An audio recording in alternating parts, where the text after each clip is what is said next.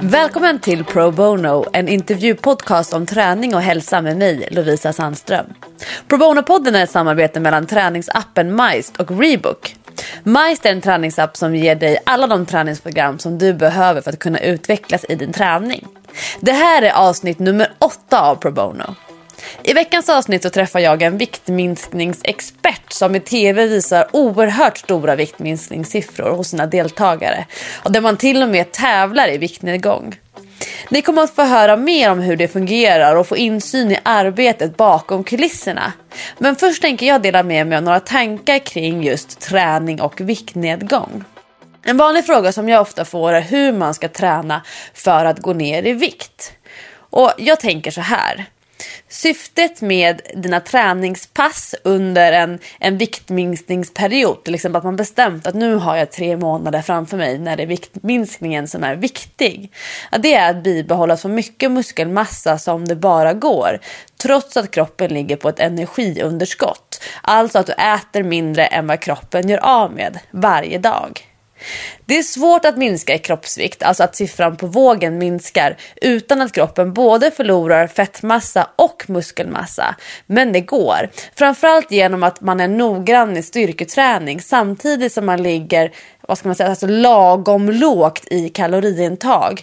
Man äter ordentligt med protein och ökar vardagsmotionen. Tyngre styrketräning eller hårdare konditionsträning i stora volymer tenderar till att öka aptiten till skillnad från vardagsmotion. Alltså jämför om du förbränner 300 kalorier av att träna en svettig timme eller av att röra på dig mer under dagen, så kommer du sannolikt bli mer sugen eller hungrig om du har tränat hårt jämfört med om du bara rört på dig lite mer än vanligt. Vardagsmotionen är den enskilt största faktor där vi kan påverka vår energiförbrukning på daglig basis. Styrketräning är däremot ett bra sätt att ge kroppen förutsättningar till att bibehålla muskelmassa. Muskler förbränner mer energi än fettmassa, och ju mindre du väger framöver, desto lägre förbränning har kroppen just då. En mindre kropp gör alltså av med mer energi än en större. Styrketräning är också bra för att göra våra kroppar starka, hållfasta och mer tåliga. Det skyddar mot flera sjukdomar och dessutom är rörelse positivt för vår hälsa. Men målet med din träning och rörelse under en viktminskningsperiod tycker jag ska vara att uppnå en förändring i ditt rörelsemönster och daglig aktivitet. Då kommer din kropp att fungera bra även på lång sikt. Men summa summarum, viktnedgång med hjälp av träning är ett bra sätt att bibehålla muskelmassa trots att man ligger på kaloriunderskott. Men i slutändan är det viktigast att äta mindre än vad man gör av med, vilket innebär att du antingen kan fortsätta äta som vanligt men öka din rörelse betydligt, eller äta lite mindre och röra på dig lite mer. Det viktiga är att du kan göra detta på lång sikt, alltså under en längre tid. Sedan Pischa var hemma hos mig för att spela in det här avsnittet av Pro Bono så har en hel del hänt i hennes liv. Och jag kände att det är nödvändigt att innan vi släpper det här avsnittet hälsa på Pischa hemma hos henne i hennes nya träningsstudio på Sveavägen i Stockholm. Så vi klipper in det här så ska ni få lite dagsaktuellt från Pischa. Så jag börjar med att säga grattis, årets gruppträningsinstruktör. Hur känns det? Det känns jättebra. Det är verkligen en revansch för mig själv efter hela det här året. När jag har slitit med så många olika saker så känns det som att det är fantastiskt att få avsluta året med ett sånt pris. Och det här, årets gruppträningsinstruktör, och det är guldhjärtat, och det är ju för många av oss i branschen det finaste priset man kan få. Alltså en utmärkelse i någon av de kategorierna. Ja, det är ju faktiskt vårat enda stora pris. Så att det känns ju helt fantastiskt att det är faktiskt 2 år sedan så fick jag årets PT. Och nu har jag även årets gruppinstruktör att ställa på hyllan. Ja. Så både du och jag har ju vunnit 2 gånger vardera. Vad var det för pristagare på den här kvällen? Då är det ju årets PT som utses, det är ju årets förebild, det är ju årets social media influencer. Ja, och då var det ju faktiskt Sara Dahlström som är chefredaktör på Hälsa och Fitness. Fitnessfeministen kanske man känner igen henne mer som.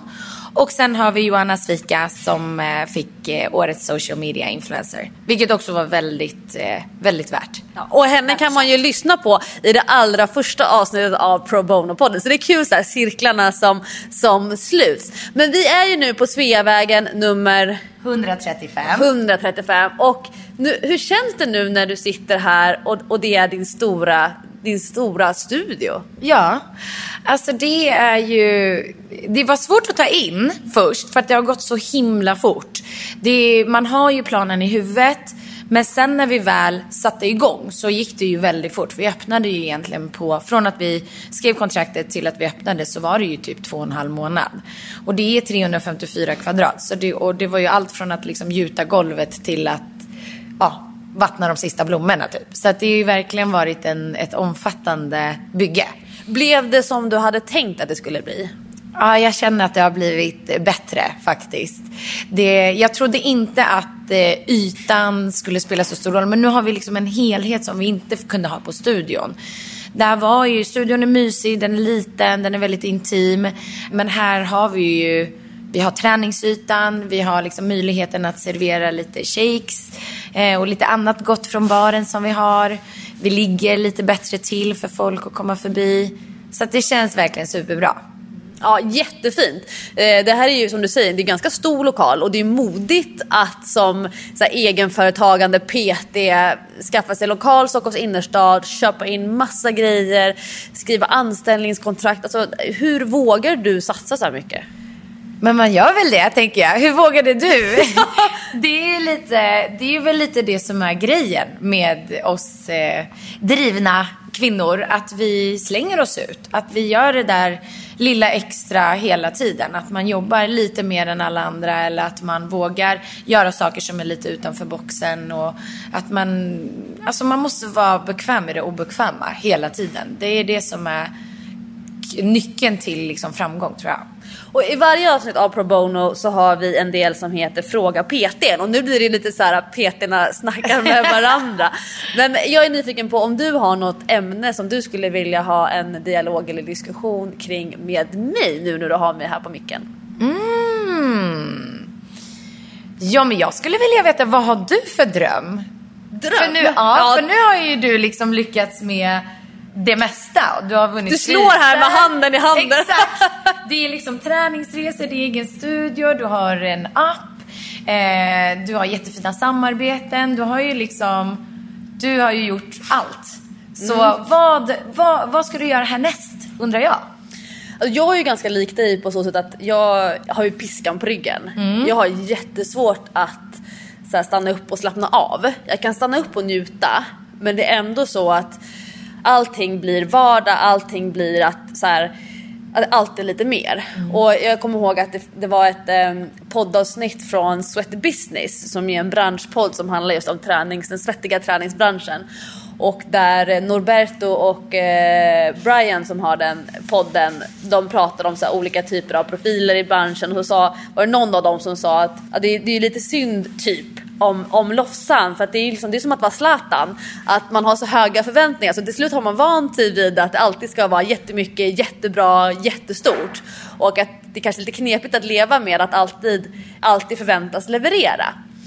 Och jag tänkte ganska mycket på det de veckorna som kom sen efter att jag hade lyssnat på det poddavsnittet. Och det som jag gör nu, alltså jag ska ju göra en ny bok, eller jag håller på med en ny bok, och den handlar om, lite skämtsamt säger min man så att ja, men det är ju dina memoarer. Men just det här med memoarer, så det är ju mina erfarenheter och det här med att kunna ta ett helhetsgrepp på träningsbranschen, hälsoindustrin och försöka knyta ihop säcken. För att jag var på fitnessfestivalen häromdagen. Och det är så mycket aminosyror och det är vitaminer och det är så mycket proteinpulver och det är så mycket och extremt. Det är väldigt mycket. Det är som en rejfest för solbrända människor. Och så går man på Allt för hälsan-mässan och där är det jättemycket massagemaskiner och det är en hel del hokus pokus tabletter. Lite varma vetekuddar däremellan också. Ja, men exakt. Och å andra sidan så finns det alltså man pratar om olika typer av coaching, någon samtalsterapi. Alltså det är väldigt många delar av en hälsoindustri som vill åt pengar från vanliga människor. Men att jag skulle vilja att branschen blir bättre på att knyta ihop säcken. Och det som är vetenskap och evidens, och när man säger så här, ja men så här påverkas människor av, och sen så är det då X, Y, Z. Olika övningar, olika träningsmetoder, olika typer av dieter. Men det som är i labbet, det är inte säkert att det är liksom att det är det människor behöver. Nej. Och det här med att när man håller isär så här, jag vill liksom prata om muskelbiopsi. Man skär upp en muskel och så tittar man på hur den muskeln påverkas av träning. Men att sätta det i relation till vad som händer i hjärnan, det är ju där liksom jag tror man är mycket lösningen. Så att min dröm just nu, det är att kunna jobba mer med så här helhet. Mer med att hjälpa människor att knyta ihop säcken. För jag upplever att vi har en liten klick, ja, men som lyssnar på Pro Bono till exempel, eller som följer många av så här social media influencers som vi pratade om nu med Guldhjärtat. Alltså man har väldigt hög kunskap om träning, om vad som är effektivt och så vidare. Men att man ändå inte får ihop det. Så det drömmer jag om. Men alltså jag är ju bara 34. Så att jag kan inte luta mig tillbaka. Du får ju ta det lite lugnt emellan. Nej, men och det är därför jag tycker det är så kul med den här podden till exempel. Att få höra människors olika typer av filosofier. Och som du säger, vi drivna unga kvinnor som kastar oss ut. Att vi också ska ha någonstans att landa. Ja, så det drömmer jag om nu. Och att den här höga sakkunnigheten som några av oss svenskar verkligen har kring träning och kost och hälsa, att det kanske ska bli mer en allmän kunskap. Vad är allmänbildning, men också kanske vad är allmängörande. Att både kunna och att göra. Då vänder jag tillbaka frågan till dig, Pischa. Vad drömmer du om nu när du står här med 2 dubbla utmärkelser på Guldhjärtat, och du har 2 träningsanläggningar, du har massa folk som jobbar runt omkring dig, du kommer med din första bok? Ja, alltså just nu landar jag faktiskt i allting. Så just nu, det finns ju, jag tänker alltid 10 steg framåt. Så är det. Och så kommer jag alltid vara, för så, det är min personlighet. Men just nu försöker jag bara landa i det jag gör och göra det så bra som möjligt. Vi kommer ju garanterat få in massa nya medlemmar här nu, och jag vill bara att jag vill fortsätta behålla känslan som liksom workout har varit sedan 2013, sedan jag startade det. Och det är ju att hur stora vi än ska bli, så vill jag ändå behålla gemenskapen, och jag vill fortfarande att det ska vara lekfullt, men att man inte tar ifrån liksom kompetensen. Men vad vaknar du med för känsla på morgonen nu för tiden? Ja, men jag skuttar hit. Of course you do. Nej, men jag mår bra. Jag mår faktiskt... jag mår bra. Jag känner att det här året har varit jättetufft på många sätt. Men det har också gett mig otroligt mycket ny lärdom. Och jag känner mig starkare än någonsin faktiskt. Så att... ja, vi får se vad jag hittar på 2019. Exakt. Du ger oss verkligen så här höga förhoppningar. Ja. Det är det här Zlatan nu liksom. Exakt. Man förväntas leverera. Ja, stort tack Pischa för att du gästar Pro Bono. Det är jättekul att få se din nya anläggning. Jag provtränar inte idag, men jag lovar att komma tillbaka och få vara med på lite svettfest. Det hoppas jag verkligen att du ska göra. Och tack så jättemycket att jag fick vara med. Nu ska du få lyssna på min kära vän och en stor inspiratör för många i träningsbranschen. Det är en hundälskande träningsprofil med många bollar i luften och framgångsrikt viktminskningscoach som lever ett liv där hon alltid ser ett halvfullt glas när andra ser ett halvtomt. Pischa Strindstedt.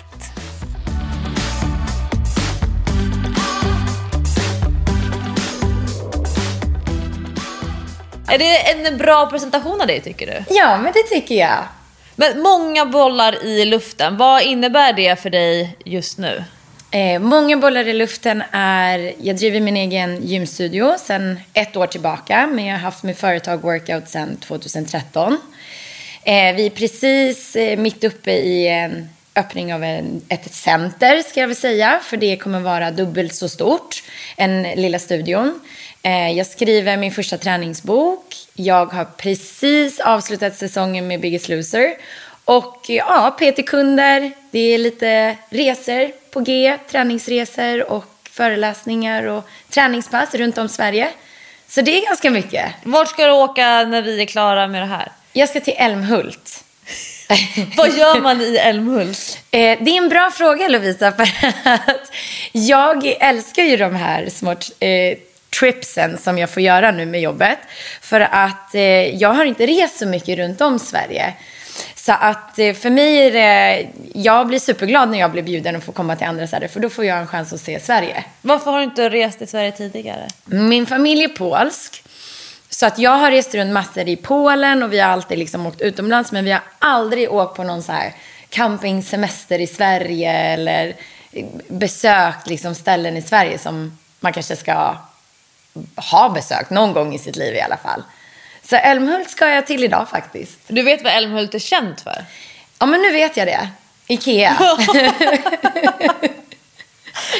Bra allmänbildande att jobba med träning och ja, men det är det. Jag lär mig. Och jag tar ju oftast med mig Daches, min hund. Så att då brukar jag alltid googla liksom vilken väg vi ska åka. Och så stannar jag alltid på något ställe som jag tycker ser fint ut. Något naturreservat eller någonting. Så att jag ser de här, det blir liksom som en weekend för mig där jag får åka iväg med Daches också. Så du känner inte så här tyngden på axlarna, gud nu ska jag åka iväg och jobba en gång till, vara borta en hel helg? Nej, jag ser så fram emot det. Men det är ju det, apropå det här halvfulla glaset som du alltid ser.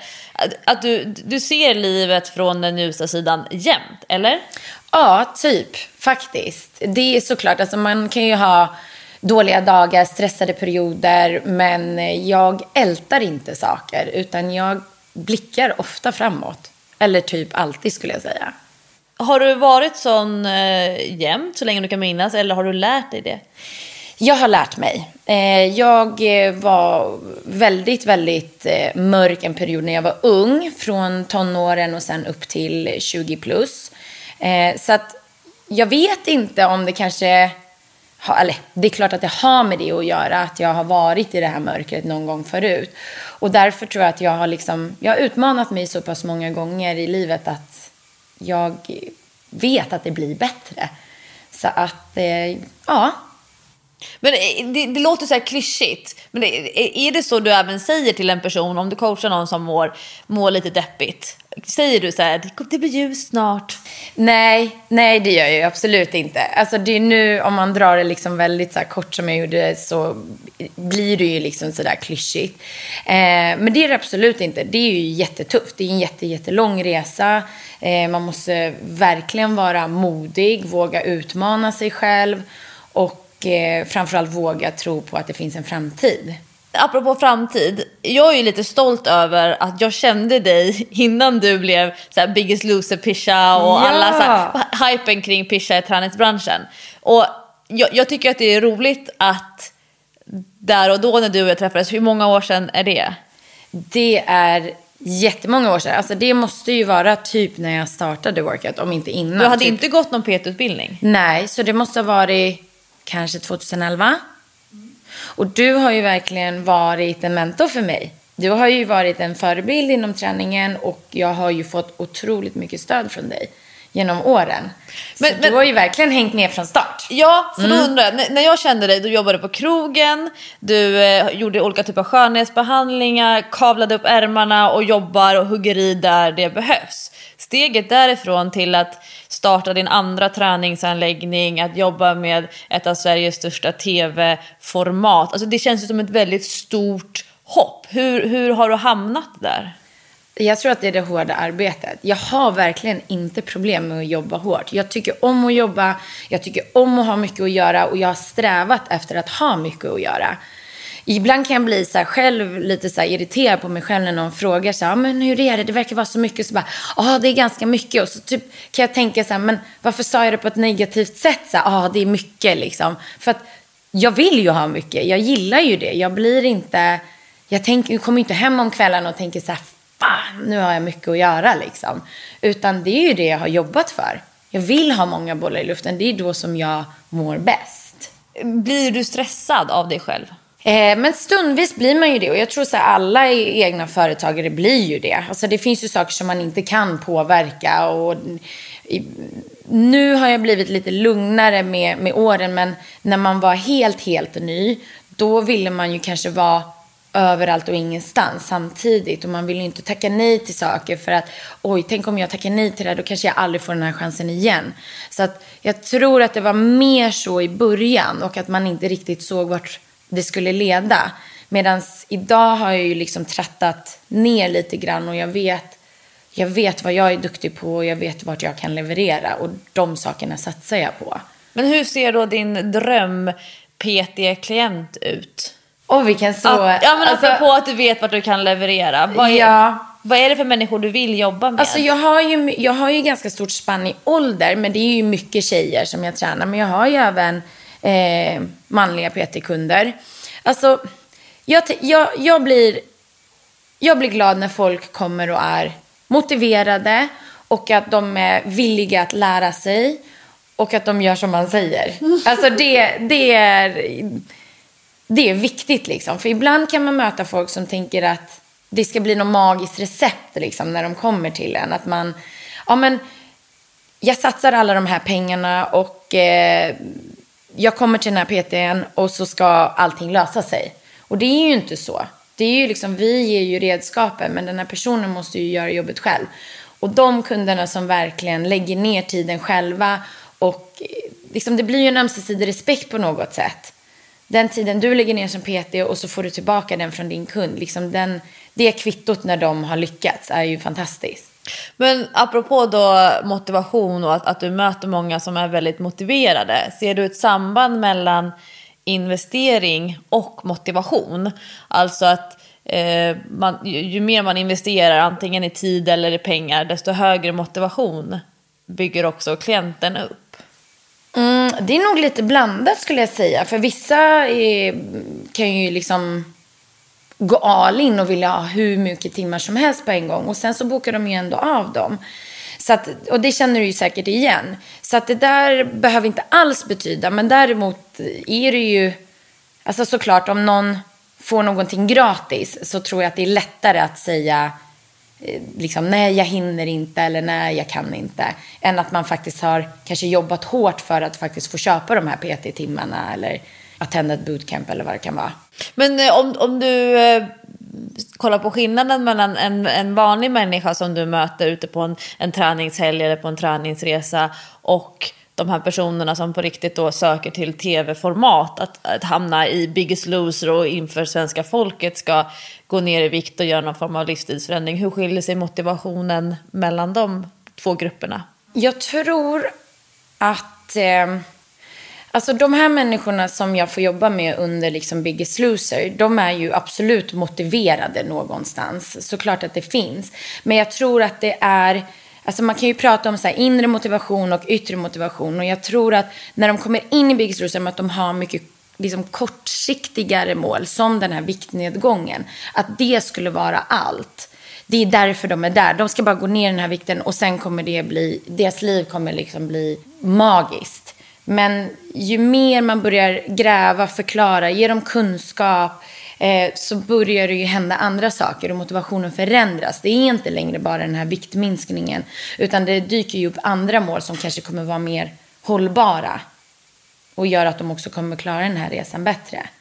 Från att vara en vanlig PT, om vi säger på ett vanligt gym och kanske inte som anställd, kan ju lika gärna vara som egen för, till Biggest Loser. Så hur ser en sån resa ut? Måste man gå någon särskild utbildning? Hur hamnar man som tränare på Biggest Loser?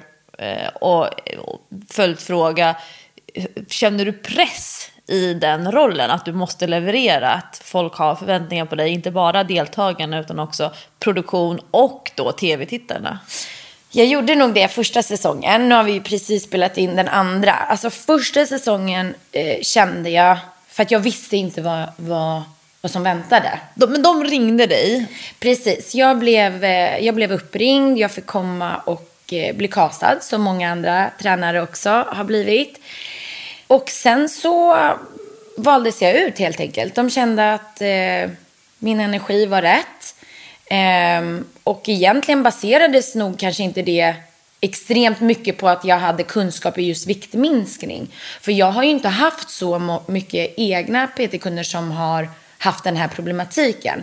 Men däremot har jag jobbat väldigt mycket med min egen inre resa och just det mentala. Och det var ju det jag kände att men en viktuppgång som är som deras handlar ju inte om bara att man har suttit och ätit liksom i all evighet, utan det bottnar ju någonting annat. Och det var det som definitivt gjorde att jag ville utmana mig själv och se vad jag kunde göra för förändring. Men vad lärde du dig under den första säsongen? Jättemycket. Jag lärde ju mig jättemycket om hur det är att jobba i tv.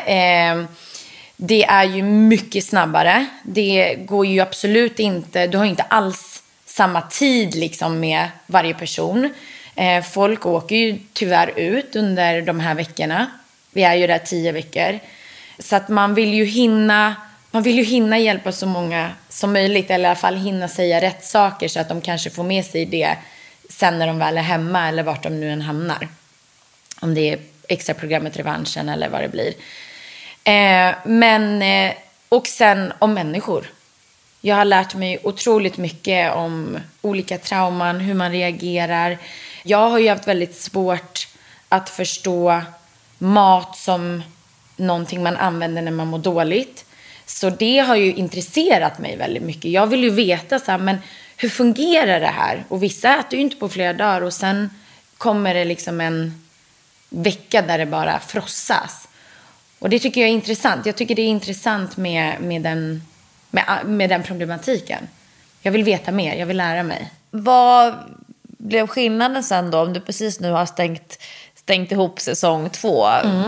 Vad har du gjort annorlunda som coach mellan säsong 1 och säsong 2? Vi tv-tittarna har inte fått se säsong 2. Det kommer väl kanske dröja några månader. Ja, precis. Det kommer ju inte visas förrän i vår förmodligen. Men vad kommer vi se för skillnad? Eller vad upplever du själv att du har gjort annorlunda?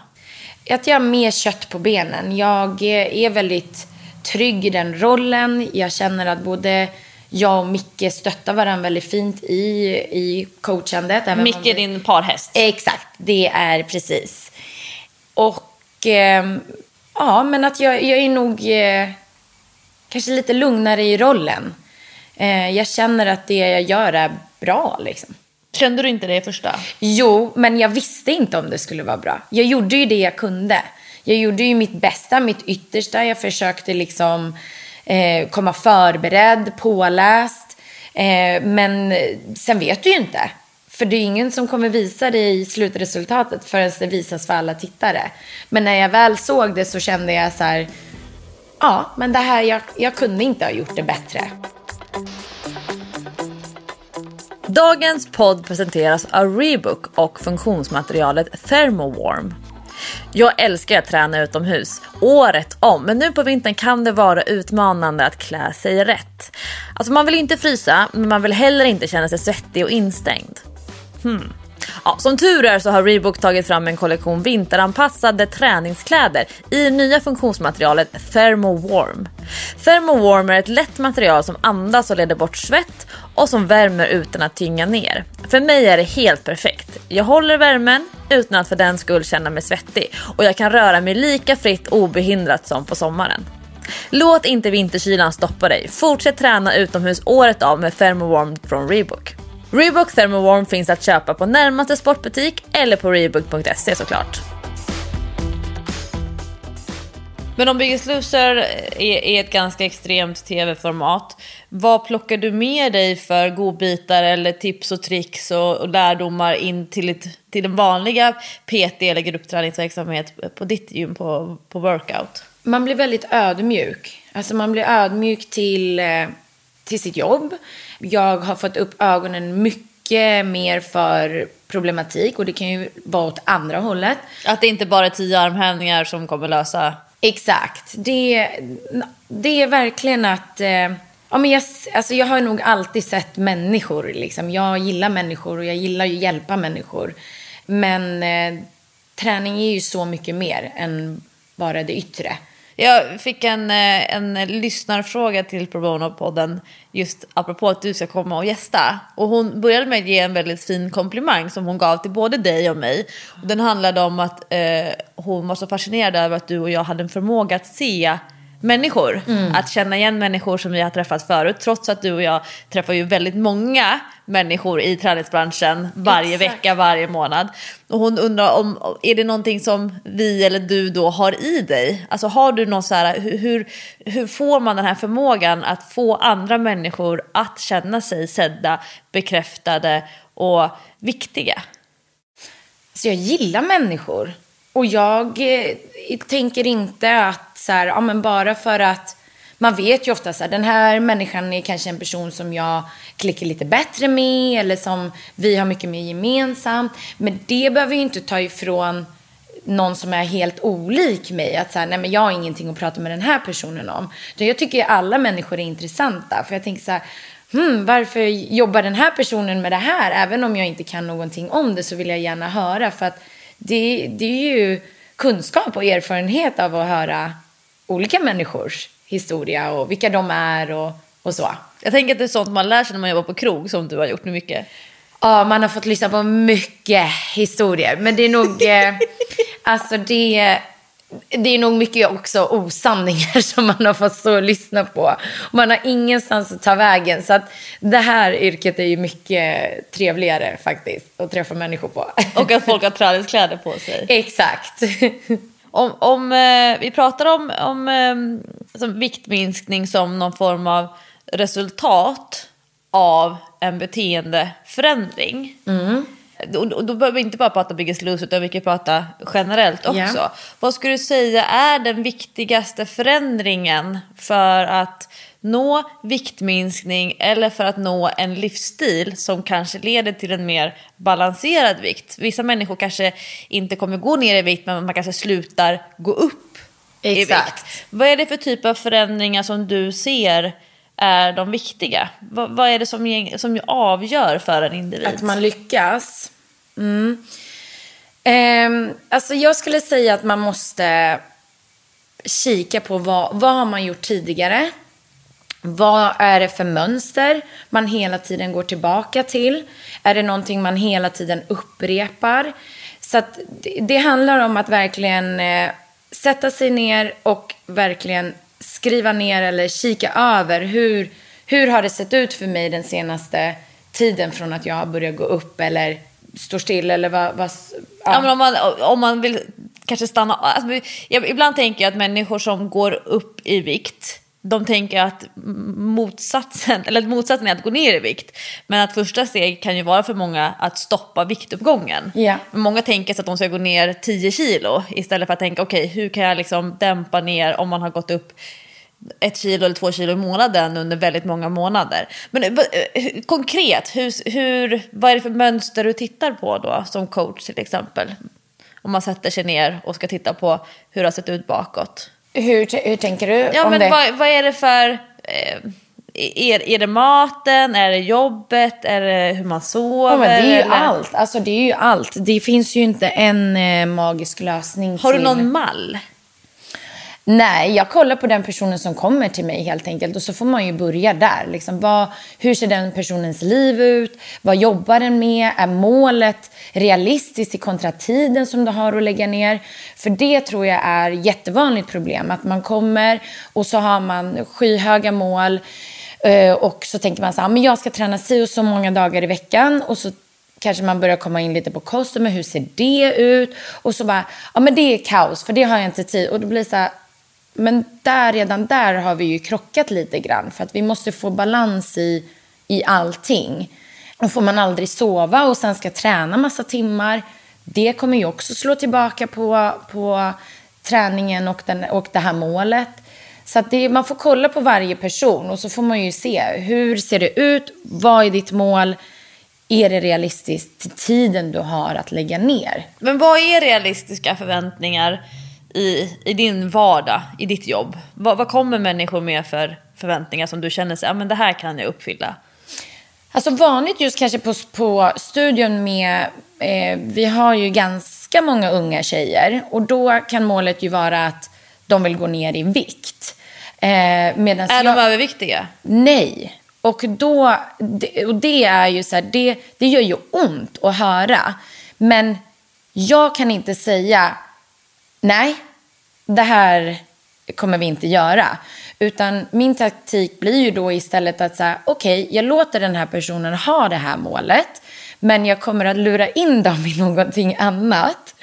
För att jag vet att det här kommer att förändras. För att 99% av gångerna så har det förändrats. Och de här tjejerna har då istället fått mål som att jag ska också lyfta si och så mycket i marklyft. Eller de har lyckats hoppa boxjumps, de har aldrig vågat göra det förut. De har klarat någon intervall som de inte orkade göra från början. Så att jag dömer aldrig målen. Men vissa mål förstår ju jag att vi kommer att behöva förändra. Men från en vecka till en annan, vad var det mesta som du har uppnått? Du kanske inte får spoila säsong 2. Men vad pratar vi om för kilo när det är Biggest Loser, de här extrema viktnedgångarna? Det kan vara jättemånga kilon. Och det är ju liksom, i den här typen av övervikt så är det ju också otroligt mycket vätska. Så att det är ju inte liksom att man säger oj, nu ser man någon som går ner 10 kilo på en vecka. Det är ju liksom inte fett som har bara magiskt släppt från kroppen, utan det är ju mycket vätska som de här kropparna har gått och burit på också. Alltså det är så problematiskt. Jag tänker att de som blir hemskickade, som kanske då har lyckats lite sämre, det är egentligen de som skulle behöva vara kvar. Skulle inte du vilja ändra om i reglerna när det gäller Biggest Loser och vad man egentligen ska tävla om? Alltså både och. Jag försöker ändå se det ganska kliniskt också för vad man har gått med på. Och avtalet. Typ. Ja, alltså jag menar så här, det är ett tv-format. Du har gått med på de här premisserna. Sen kan ju jag som medmänniska tycka helt annars. Jag hade inte släppt någon, såklart inte. Jag hade ju velat bo där med dem i ett år. Men så ser det inte ut, utan det är vad det är. De vet vad som gäller. Och det kan ju vara så. Det kan ju vara att man vägs in på fel dag. Det kan ju vara så att vägs de in dagen efter så hade de gått ner 5 kilo till. Just för att man kan då hålla på mycket vätska och sådär. Och kroppen vet ju inte om det är onsdag eller fredag. Men det är vad det är och de går med på det. Och det är vuxna människor. Absolut med problematik, men vi hjälper dem så mycket som vi kan under den tiden vi har dem. Och sen har vi ju kontakt med dem efter också. Så vill de ha våran hjälp i efterhand så finns vi ju. Så att det är inte så att de kastas ner i ett svart hål och aldrig kan ta sig därifrån. Utan vi är ju verkliga människor också som finns utanför Biggest Loser. Men vad är det roligaste med att jobba med de här konkreta livsstilsförändringarna? För jag tänker att en vanlig människa, den kanske går och köper ett träningskort och sen så tränar den 3 gånger i veckan, några veckor på raken, och sen så blir den sjuk eller skadad eller får andra intressen som liksom distraherar, och sen så tränar man inte på några månader och så börjar man om. Det är ju liksom ofta den verkligheten. Men om du får både jobba med extremt motiverade människor eller människor som söker sig till din verksamhet för att de älskar att vara i närheten av dig. Vad är det som triggar dig? Vad är det som driver dig i det? Det är ju deras framgång. Alltså att få se dem växa, bli starkare, utvecklas. Och inte bara, liksom, jag ser ju också att träningen, det ger dem någonting utanför gymmet. När de kommer till jobbet då är de lite mer rakryggade. För de tog det där knäböjet. Och det sitter i ryggmärgen på dem nu. Och det kan inte den här sura chefen på jobbet ta ifrån dem. Så att det ger ju så mycket mer. Och det är det jag gillar. Jag gillar liksom att vi pushar våra liksom medlemmar till det yttersta. Och de liksom mår ju fruktansvärt dåligt under vissa pass. Men vi vet ju att det här kommer ju göra att de blir så mycket starkare i andra situationer utanför träningen. Är det en del av din träningsfilosofi? Ja, alltså det är det som driver mig mest. Att jag ska liksom se att någon klarar några fler liksom push-ups eller vad det nu än kan vara. Det är absolut, det är ju superkul. Men det jag gillar, det är liksom det långa loppet. Vad har hänt med den här personen från dag 1 som jag träffade den till om 6 månader? Vem har den här personen blivit? Men många tränare, antingen om man jobbar som gruppträningsinstruktör eller som PT, då har man en formel, ett upplägg och en övertygelse om att det här är det bästa sättet att träna på. Och det är också så man marknadsför sig och liknande. Hur brett jobbar du med olika typer av inriktning? För jag ser sällan att du använder dig av ett så här särskilt namn på just din träningsmetod. Alltså hur brett spann har du när du lägger upp pass för olika typer av klienter?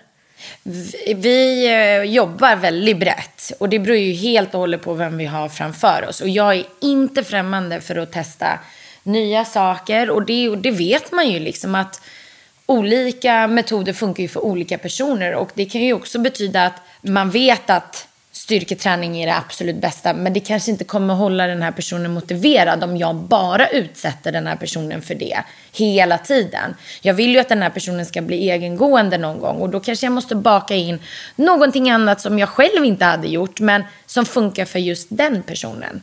Och hur presenterar du det då? Hur mycket luras du och hur mycket är... Vi luras ganska mycket, Lovisa. Det är en del av vårt jobb. Vi är lite luriga. Men man måste göra det. Och jag tror många kunder vet om det. Men de låter sig själva luras. Men vad är det bästa med din träning, skulle du säga? Den träningen som du själv utför och den som du vill förmedla? Min egen träning är ju väldigt allroundig. Jag gör ju liksom allt från thaiboxning till tyngdlyftning. Ibland får jag för mig att springa. Alltså Till och med det utsätter jag mig själv för det. Nej, men och jag har ingenting emot att liksom, om någon skulle säga så här, vill du följa med och klättra? Absolut, jag följer med. Jag gillar att röra mig och jag behöver inte låsa mig fast vid en och samma sak. Och det försöker jag också förmedla. Att det behöver inte vara svart eller vitt. Du behöver inte göra exakt just det här för att du har läst det här eller för att det just nu är mest inne. Utan känn efter själv. Vill du inte gå och styrketräna den dagen? Nej, men gör inte det då. Gå en promenad. Det är liksom, i det långa loppet så kommer inte kroppen komma ihåg att du gjorde det torsdag klockan 14.30. Att du gick och sprang istället för att gå och göra det som stod i ditt program. Liksom. Jag har någon bild av att du är ett väldigt bra exempel på snygg träning. Alltså, vad är det? Alltså, snygg träning, då tänker jag så här. Dels att man väljer träningspass som gör att man känner sig snygg. Att man känner sig sportig, man känner sig atletisk. Men också att du tränar med en hel del fåfänga i bakhuvudet. Stämmer det? Nej. Nej, men jag kanske har valt sådana. Ja, men då har jag ju marknadsfört mig bra i alla fall. Nej, jag bryr mig. Alltså jag har aldrig lätts utav att det ska bli snyggt liksom. Jag gör det jag tycker det är kul och då har jag väl hamnat i sådana träningsformer som gör att jag ser snygg och stark ut när jag utför dem.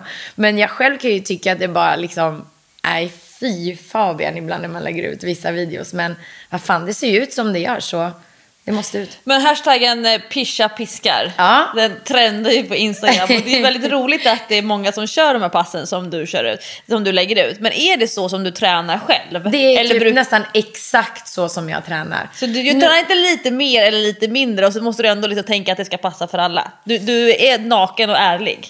Ja, för det mesta. Det är absolut. Sen är det ju så här, vissa träningspass lägger ju inte upp för att jag vet att det kanske blir för komplicerat pass eller för att det finns ett särskilt syfte med det eller så. Men alltså just de passen som läggs ut på Pischa Pischa, det är pass som jag själv kör. Det finns sällan pass som jag inte skulle om jag ska utsätta någon annan för det, då vill jag gärna känna att så här, men det här skulle jag kunna utsätta mig själv för. Det finns ett pass som jag aldrig skulle utsätta mig själv för, men det kommer i den här säsongen av Biggest som kommer. Så det kan jag kanske inte avslöja, men det är typ det enda passet någonsin. Det var fruktansvärt ens att se på. Men från en kollega till en annan kollega då. När människor misslyckas med sin träning eller snarare med sina mål kring träning, vad skulle du säga är det vanligaste misstaget man gör då? Alltså jag tror att det kan verkligen handla om det här med att man sätter för orealistiska mål. Och det, när man lägger upp det i huvudet för sig själv så är det en väldigt fin bild. Och det känns inte så långt bort. Men sen när man väl börjar göra jobbet så inser man att wow, det här var lite tuffare än vad jag trodde. Och då blir det ju liksom bekvämare och lättare att stanna kvar i den här bekvämlighetszonen som man var i innan. Och så blir liksom ursäkterna kommer närmare att just det var ju ändå det där på jobbet så jag skiter i passet. Och sen blir det här målet längre och längre ifrån och det blir mer och mer besvikelse. Och till slut så är det bara skönare att inte vara besviken på sig själv längre så att man ger upp. Men hur låga mål ska man då behöva sätta upp? Du kan ha ett mål som är väldigt, väldigt långt fram och ett stort mål. Men du behöver definitivt ha saker längs vägen som gör att du kan klappa dig själv på axeln. Hur många veckor pratar vi om då? Det beror ju helt på vad du vill göra såklart. Så är det att du vill springa ett maraton och du har... Vi pratar då, eftersom vi ändå har pratat om övervikt, att du har jättemycket övervikt. Ja, men då kanske inte det är nästa år. Men däremot så kan man ju ha kortare mål då, som att man kanske ska om ett år kunna promenera ett maraton eller... Så att det beror helt på vilken person man har framför sig. Men hur mycket jobbar du själv med olika typer av så här målbilder? Ibland när jag lyssnar på poddar som där man intervjuar så här mentala tränare eller sådana som är experter på olika typer av så här motivation och liknande. Det här med målbilder. Det känns som att det ligger någonting magiskt med det här kring att ha en målbild. Tänker du målbilder själv? Ja, fast jag har egentligen i min egen träning har inte jag några särskilda mål. Jag vill bara hela tiden känna att så här, det har hänt någonting. Jag har inte stått här och liksom ryckt samma jäkla gamla skrot i flera år. Utan jag blir ju lite provocerad om jag känner att så här, men gud, för några veckor sedan så kände just det här jättelätt. Och nu har jag inte gjort det på de här veckorna och nu känns det tungt. Då vill jag ju gärna, då blir ju det ett liksom ganska kortare, närmare mål för mig. Men jag tror att det är viktigt att ha någonting. Det tror jag. Men det behöver ju inte vara, har du inget mål? Nej, men då kommer du inte lyckas. Utan för vissa kanske det är stressigt att ha mål. De kanske bara behöver få sätta igång och bara få komma igång liksom. Och sen kanske målen kommer. Då kanske det helt plötsligt trattas in och så här, ja men det där var kul på det träningspasset. Det skulle jag vilja bli mycket bättre i. Så att det behöver ju absolut inte, man måste inte ha mål. Tycker du det? Tänker du det? Men, hade du som mål att vara tränare i Biggest Loser för 5 år sedan? Nej, det hade jag ju absolut inte. För att jag trodde ju inte ens liksom att jag skulle ha ett eget gym då, kanske. Det var en dröm. Men jag brukar säga liksom att... Vad är skillnaden mellan dröm och mål? Exakt, det är ju precis. Det är en jättebra fråga. Alltså jag brukar säga att drömmar är mål med deadlines. Alltså en dröm kan du ha hela livet. Och du gör ingenting åt saken. Medan ett mål blir ju mer specifikt. Att så här, det här ska jag klara. Men jag tänker maraton, det är ju någonting som folk tror att de har som mål. Fast det själva verket är en dröm. Exakt, precis. Och det kan ju bli ett mål om du börjar jobba för det. Men om du bara tänker att du ska göra det, då är det ju fortfarande en dröm, tänker jag. Och chins. Ja, chins. Det är en dröm för mig. Jag är jättedålig på chins. Och jag gör inte ett skit åt att bli duktig i det. Så för det är en dröm för mig. Men om du hade tränat chins 2 gånger i veckan? Ja, då hade det ju blivit ett mål. Då hade jag ju liksom strävat mot det. Då hade jag ju lagt specifik tid för att bli duktig i chins. Nu är det så här, ja, jag önskar att jag kunde det. Och jag vet ju att om jag lägger ner tiden, då blir det ett mål. Och då kommer jag till slut bli bra i det antagligen. Men är inte det samma koppling då till om man går runt med en väldigt stor övervikt? Om man, låt säga vi pratar 30-35 kilo. Och att man kanske tror att man har som mål att gå ner i vikt. Fast det själva verket är en dröm för att man inte gör det här dagliga jobbet för det. Exakt. Och jag tror att många då som jag har träffat under Biggest Loser är... Ja, men jag har försökt förut, jag har gjort den här viktresan förut, jag har gått ner si och så mycket då, men sen börjar jag liksom återigen gå upp i vikt.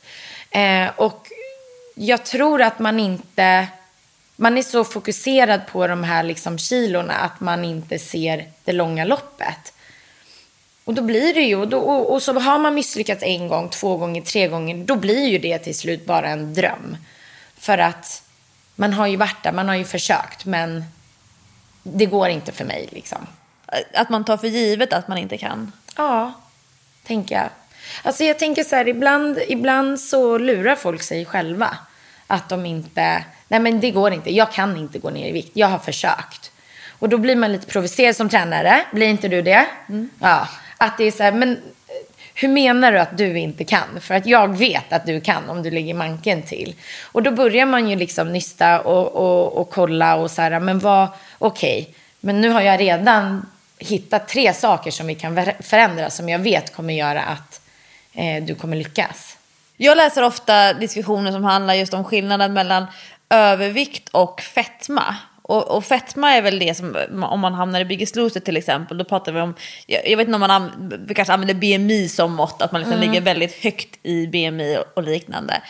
Men vad skulle du säga, om vi släpper det här, alltså vanlig övervikt, det är att man går runt med några extra kilon och det är liksom fine. Ja, så. Det är precis. Om vi struntar i de strategiska och mentala delarna av att göra en förändring. Om du skulle välja 2 grejer, som du säger så här, konkret till en person som då har fetma. De här 2 grejerna är det viktigaste att börja med. Vad skulle det vara då? Alltså att det som är viktiga att de förändrar på, för att... Ja, det är actions. Inte bara så här att tänk annorlunda eller du måste kanske byta jobb, utan mer liksom någonting så här dagligt. Ja. Var ska man gräva? Vart ligger problemet? Alltså först och främst, är det i dålig kosthållning? Är det okunskap inom kost? Är det för att man inte rör sig någonting? Det kan ju vara vissa som äter helt okej. Det behöver inte vara att de äter liksom mat som de inte lagar själva. Det kan vara mängden mat. Alltså det kan ju vara så många olika saker man kan förändra. Så att först och främst behöver man se, hur ser mitt liv ut och vart kan jag göra den första förändringen. Sitter jag still större delen av dagen, ja men då gör jag tvärtom. Då börjar jag röra mig mer resten av dagen. Istället för att utesluta allt socker? Ja, men alltså det är ju också jätteviktigt. Alltså det beror ju på, skulle jag säga, vart vill man börja? Vad känner man blir lättast att börja för en själv? Men absolut, uteslut allt som är dåligt för en såklart. Men hur mycket kan en person klandra dig? Om man kommer, apropå det här höga förväntningar, hur mycket kan man klandra dig för att man själv inte lyckas? Alltså hur mycket tycker du det är rimligt att man klandrar sin coach? Eller den som har gjort programmet, träningsprogrammet? Ja, det är en bra fråga. Jag har inte fått skit än. Men det kanske kommer. Men jag har ju ett jättestort ansvar. Det har vi ju. Det är ju såklart att vi har det. Men är det så att någonting inte funkar, då kan man ju inte bara vara tyst och säga så här: nej, det här funkar inte för mig, nu drar jag mig vidare. Utan då får man ju säga så här: men det här funkar inte för mig, hur kan vi förändra det här? Och så får man ju ha en dialog och säga: men vi skruvar lite här och ser om det här känns bättre. Och om någonting annat händer då. Mm. Men jag som jobbar mycket med generella träningsprogram och tänker att jag gör alla träningsprogram, eller inte alla, men många träningsprogram till Majst-appen till exempel. Ja. Och gör träningsprogram till människor som jag inte vet någonting om. Ja. Det är svårt. Det är jättesvårt. Och jag har jobbat så himla många år, så jag har ju lärt mig på vägen det här kring marginaler. Ja. Alltså hur bred marginal man måste ha på varje sida. Att det får inte vara för lite stimulans, för lite jobbigt, och det får heller inte vara för mycket jobbigt. För lite jobbigt, då får man inte resultat för att man stimulerar inte musklerna tillräckligt mycket. Nej. Eller konditionen. Och för mycket, då ökar skaderisken, man kanske tröttnar, man orkar inte hålla i motivationen, hur många veckor på raken ska man följa ett program och så vidare. Men när jag intervjuade Sara Sjöström så frågade jag henne just om det här med hur hon själv ligger på marginalen, och då säger hon att hon ligger verkligen på gränsen åt att det blir för mycket, att det blir för hårt, att det blir för tungt. Hur jobbar du som coach med just det här med marginalerna?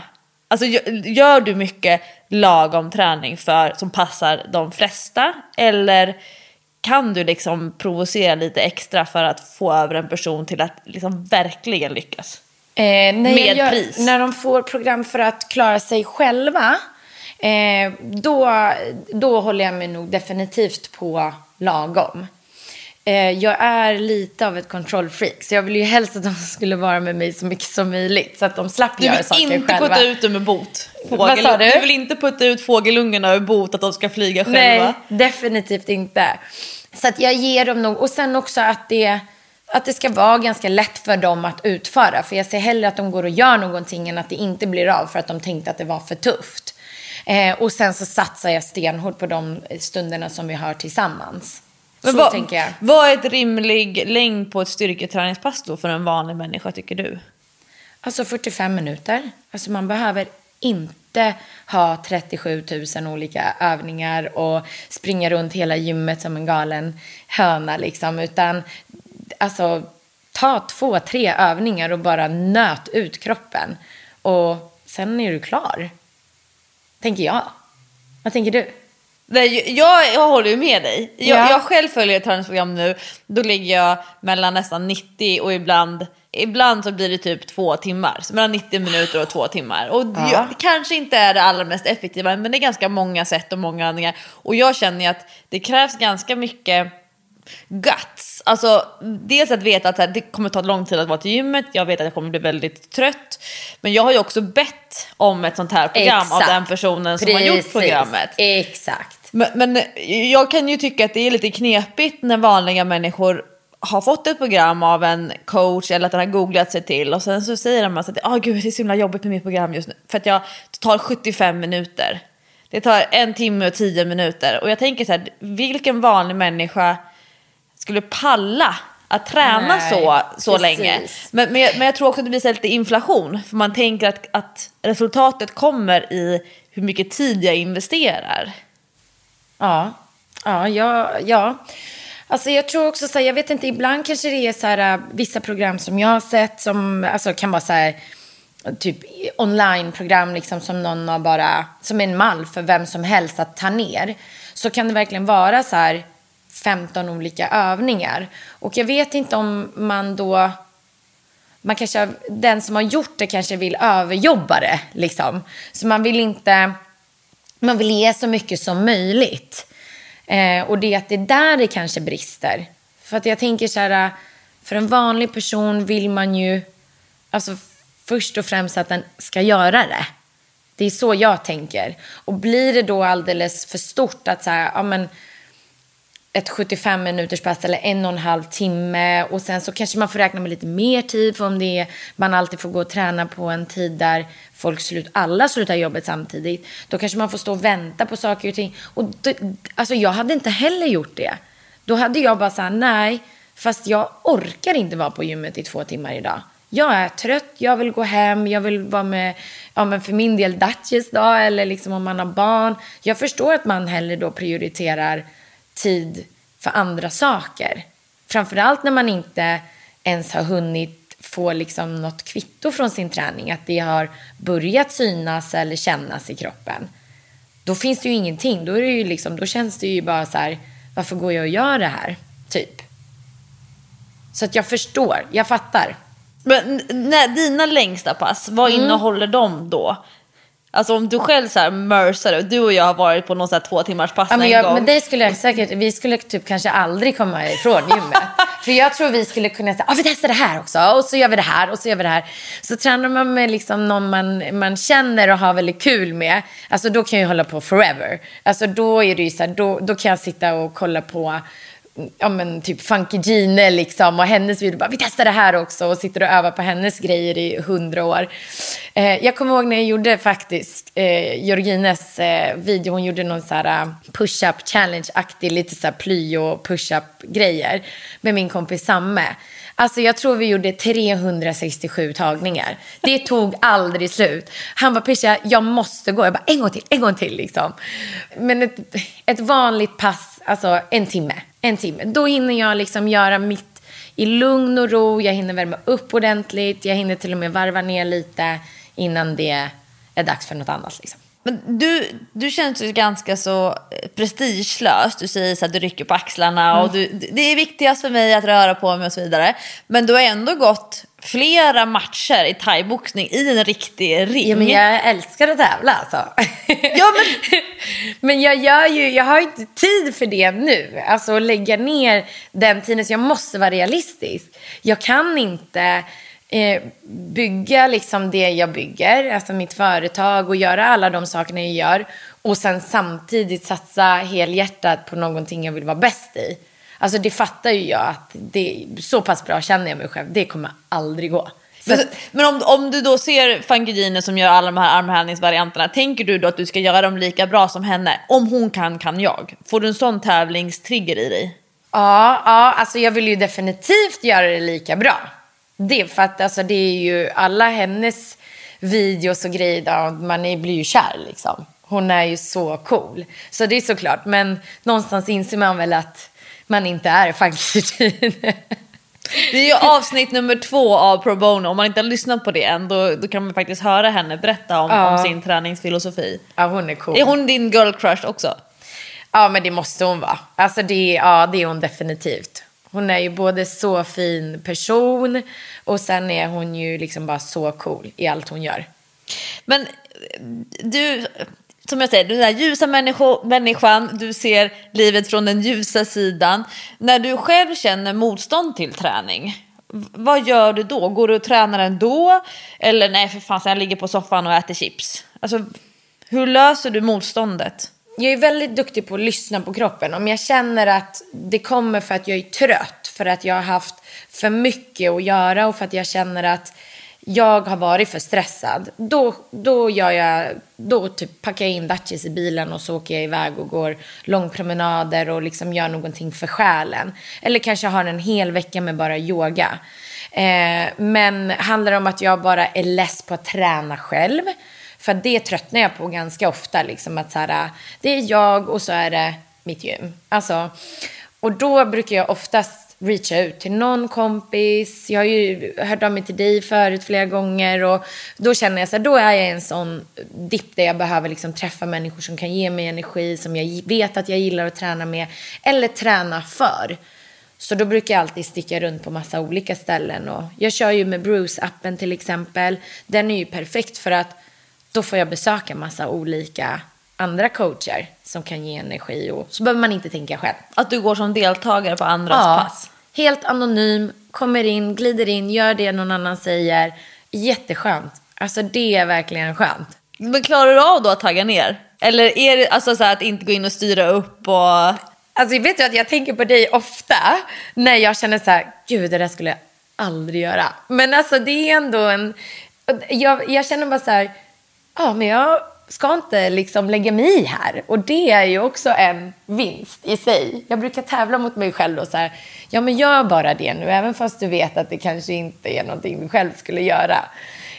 Så att det blir ofta bra ändå liksom. Det är ditt kontrollbehov som du får träna på. Ja, precis. Du har också ett sånt. Ja. men jag kan ju oftast vara tyst. Ja, man går inte in och ändrar. Och... Nej, men jag tänker också skillnaden som både du och jag som har egna gym, där vi ofta tränar i stängda dörrar, vi kan sätta upp kameran och filma och skapa så här content till följare och liknande. Och sen så tränar jag på Sats till exempel. Och då brukar jag ibland få vända mig om och ställa mig med ryggen emot, för att jag tänker så här, jag blir bara provocerad när jag ser asknasiga övningar eller jättedålig teknik. Just eller det. så här, jag tänker ofta så här bänkpress, jag är alltid så rädd att någon ska bryta revbenen för att man så här studsar stången på bröstkorgen. Och har man varit med om att någon har brutit revben, för att jag tror det kallas för hockeybombning, alltså alltså jag får typ ont i kroppen bara jag tänker på det. Har man varit med om att man har sett revben smälla, då blir det som en hänga. Så fort man ser att människor som hockeybombar i bänkpressen, då tänker jag så här, snart smäller det. Man vill inte vara den personen som ska gå fram. Men sen samtidigt känner man ju bara så här, jag vill bara hjälpa dig nu. Nej, alltså jag skulle nog aldrig gå fram. Det skulle jag inte göra. Alltså man är ändå där på något sätt. Man får sköta sitt eget lite. Om det inte är riktigt vajsing, om man ser personen faktiskt kanske söker sig till att få hjälp. då kanske man skulle hoppa in. Men nej, det är nog hörlurar på och bara... Du går inte runt och mansplainar på allmänna publika gym? Nej, gör du det? Nej. Jag drar på mig kepsen, hörlurar. Annars skulle jag aldrig komma från gymmet, apropå så här många timmar. Vad fan, nu kommer hon igen. Nu ska hon gå och rodda runt här. Däremot så bär jag på vikter överallt. Jag går alltid och städar. Ja, det finns ingenting värre än när saker och ting står fel. Jag kan bli så irriterad på det. Jag är 100%, men jag tror det är för att vi har våra egna. Det måste vara snyggt staplat. Hur svårt kan det vara? Lägg tillbaka grejerna. Hantelställen, då ska ettorna vara högst upp, 10 längst ner. Ja. Och de ska ligga 2 och 2 på varsin sida. Exakt. Hur svårt kan det vara? Alltså du ska stå där och ta dina hantlar och så bara, jaha, nej, då var den borta, ja. Och så är den liksom någon helt annanstans. Apropå att springa som en höna runt gymmet och leta efter de hantlarna man behöver. Exakt, då kommer ju passet ta ännu längre tid. Nej, man måste vara en medmänniska på gymmet. Alltså. Man måste ställa grejer fint och tänka att det finns någon annan som kommer komma efter en. Men vilka insikter kring träning skulle du vilja dela med dig av till Pro Bono-poddens lyssnare? Om man inte har koll på dig sen innan, om man verkligen ska plocka ut. Vad är det du har lärt dig och vad du har insett kring träning? Att man kanske inte ska ta det på så stort allvar. Det behöver inte vara 100% liksom varje gång. Jag vet att det finns många liksom, som får skit när de lägger ut saker på Instagram för tekniker och sådana saker. Det är så här, prova dig fram. Det är liksom, blir det tokigt, men fråga någon om hjälp då. Alltså det är så här, ta inte allting på superstort allvar. Det behöver inte vara 100% seriöst allting man gör i träning. Tänker jag. Nu skrattar du, vad tänker du? Nej, jag tycker att det är intressant. Det är för att allting går väl i trender. Och jag tänker att vi har ju en väldigt stark trend av just optimering just nu. Att det ska vara optimerat. Alltså att det ska vara optimerade vinklar, optimerade träningsprogram, optimala upplägg.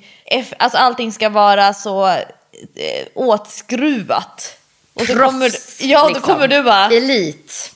Ja, så säger jag något annat. Ja, men jag tror att det är därför. Jag tror att det är därför jag kanske har känt det. Att det är klart att det får vara det om man vill det. Om man verkligen, om det funkar bäst för en själv. Att så här, det måste finnas ett specifikt mål. Jag måste ha ett superprogram. Då är du en sån person. Då är det helt okej. Men alla behöver inte ha det. Så vinkeln i armbågen så här, jag brukar hålla mina armbågar 2 centimeter högre upp när jag gör tricepspressarna. Vad är skillnaden? Är det olika syften? Typ en vanlig fråga. Alltså många gånger så spelar det ju faktiskt ingen roll. Alltså faktiskt inte. Och för vem? Och för vad? Alltså vad är syftet? Vad är det du ska liksom nå? Vad vill du med den här övningen? Ska du göra den i 100 år varje dag liksom, men då kanske det där kommer spela roll, men inte om du ska göra det på en klass någon gång liksom. Så känner jag. Jag har 10 stycken snabba frågor till dig, Pischa. Oj. Ja, vi sätter dig på prövning här lite grann. Oj. Svart på vitt. Läskigt. Är du redo? Jag tror det. Måste jag svara jättesnabbt också? Gärna. Ja. Man får inte välja båda och man får inte heller välja inget av det. Okej. Ja. Det är träningstema rakt igenom. Är du helst snabb eller uthållig? Snabb. Springa på löpband eller springa på asfalt? Asfalt. Synliga armmuskler eller synliga magmuskler? Armar. Du har ju både och. Tack. Men om du vill... Men armar, men jag tror nog det. Det är ju skitsvårt som tjej. Ja. Men jag tror nog att det är klart att det är sjukt snyggt med magmuskler. Men när man ser armar på en tjej, alltså det är läckert alltså. Träna utomhus året om eller inomhus året om? Den är jättesvår. Men jag tar utomhus. Gruppträning eller ensamträning? Gruppträning. Podcast eller musik? Båda får jag inte säga. Jag säger musik. När vill du lyssna på podcast? När jag åker längre sträckor. Jag har ju lyssnat jättemycket på er podd, din och Jessicas, när jag har varit och sprungit de gångerna som jag har gjort det. Så det är väl när jag ska göra saker under en längre tid. Så träningspodden när du ska ut och flåsa. Ja. Och musik när du ska pumpa. Ja, då vill jag ha tung house. Mäta din tid på milen eller mäta ditt tyngsta marklyft? Marklyft. Cykla eller gå som vardagsmotion? Gå. För att du har hund. Ja. Träningsresultat från träning eller träningsresultat från mat? Träning. Skavsår eller håll? Och fy, inget. Håll. Ja. Är det någonting som du känner att du vill tillägga till Pro Bono-podden? Någonting som du känner så här, men det här skulle jag vilja skicka med, eller det här skulle jag vilja ha nämnt nu när du har chansen? Tusentals relevanta lyssnare i träningsmålgruppen. Ja, alltså vi var redan och nosade på det innan, men jag tror verkligen det här med att inte ta allting för seriöst när det kommer till träning. Även när man ser så mycket på Instagram nu och man liksom följer massa olika. Att kanske tänka efter om det här är det här någonting för mig. Var kritisk till vad man läser. Tro inte på allting du läser eller ser. Och sätt mål efter vad som är realistiskt för dig och ditt liv och börja där. Sen kan det förändras. Inget är ristat i sten. Det behöver inte vara så för alltid. Men om man vill börja med någonting så bara kolla över tiden du har att lägga och basera målet efter det. Och om man vill veta mer om hur du jobbar online, Pischa, var letar man då? Då hittar man antingen på Workouts hemsida, då är det ju workoutsverige.se, eller på Instagram, då är det också Workoutsverige, eller på min Instagram, Pischas. Och vill man träffa dig live fysiskt så finns du även att ta på. Ja, det finns jag. Och då är det antingen på Workout the Studio eller Workout the Center. Och de här 2 ställena ligger i Stockholm. Ja. Den ena ligger vid Karolinska institutet och det är studion och där kommer vi fortsätta med vår PT-verksamhet. Och sen så centret kommer vi pumpa all gruppträning och det ligger på Sveavägen 135. Ja, du ser. Så jävla bra reklam. Stort tack Pischa för att du gästar Pro Bono. Snälla. Du är en jättestor inspiratör för mig och för tusentals andra. Och jag hoppas att det är fler som får upp ögonen för dig och ditt arbete. Tack fina Lovisa att jag får komma hit. Jag är jättetacksam.